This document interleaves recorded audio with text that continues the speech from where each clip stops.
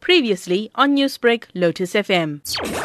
Well, the situation since this morning has been relatively quiet in most of the affected areas in Johannesburg. However, there is quite a large police presence at all the hotspots where violence and looting did occur yesterday afternoon and last night. Currently now on Jules Street, there are quite a few businesses that were attacked last night, and the owners are now currently picking up the pieces, trying to dose off the remaining flames that are still in those buildings that were burnt and so on. However, all in all, it does seem to be another calm day. However, we do know that there are threats of further violent looting going on into this afternoon and into tonight.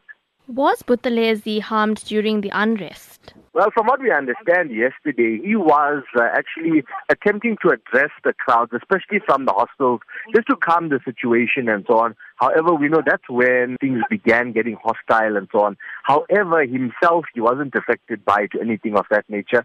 But following that failed meeting with the affected residents, we did see the flare-ups of the sporadic protest incidents actually occur again. However, him himself, nothing happened to him. He was perfectly fine and so on. And also just to highlight that there were 2 people that were killed yesterday during these looting incidents, one in Hillbrow and one in Malvern, just off Jules Street as well. Sashin, speaking about these killings, what's the atmosphere like, especially within maybe this community and in the area? Well, I spoke to quite a number of long-standing residents of Malvern who said that they are extremely afraid of actually being on the streets in the afternoons and so on because of the violent attacks that have been happening. I spoke to quite a few people who said that their children can't go to school anymore because the schools in the area are closed, also in fear of these attacks and so on. And it really isn't a good situation for residents who have been living here for quite a while. I also managed to speak to a few foreign nationals who say that they are actually fearing for their lives because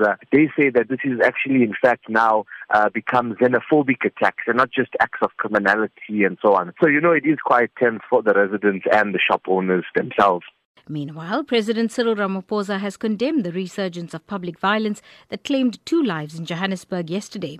He expressed his condolences to the families of the 2 victims who were reportedly and respectively stabbed and shot, the latter incident involving a large group of armed attackers.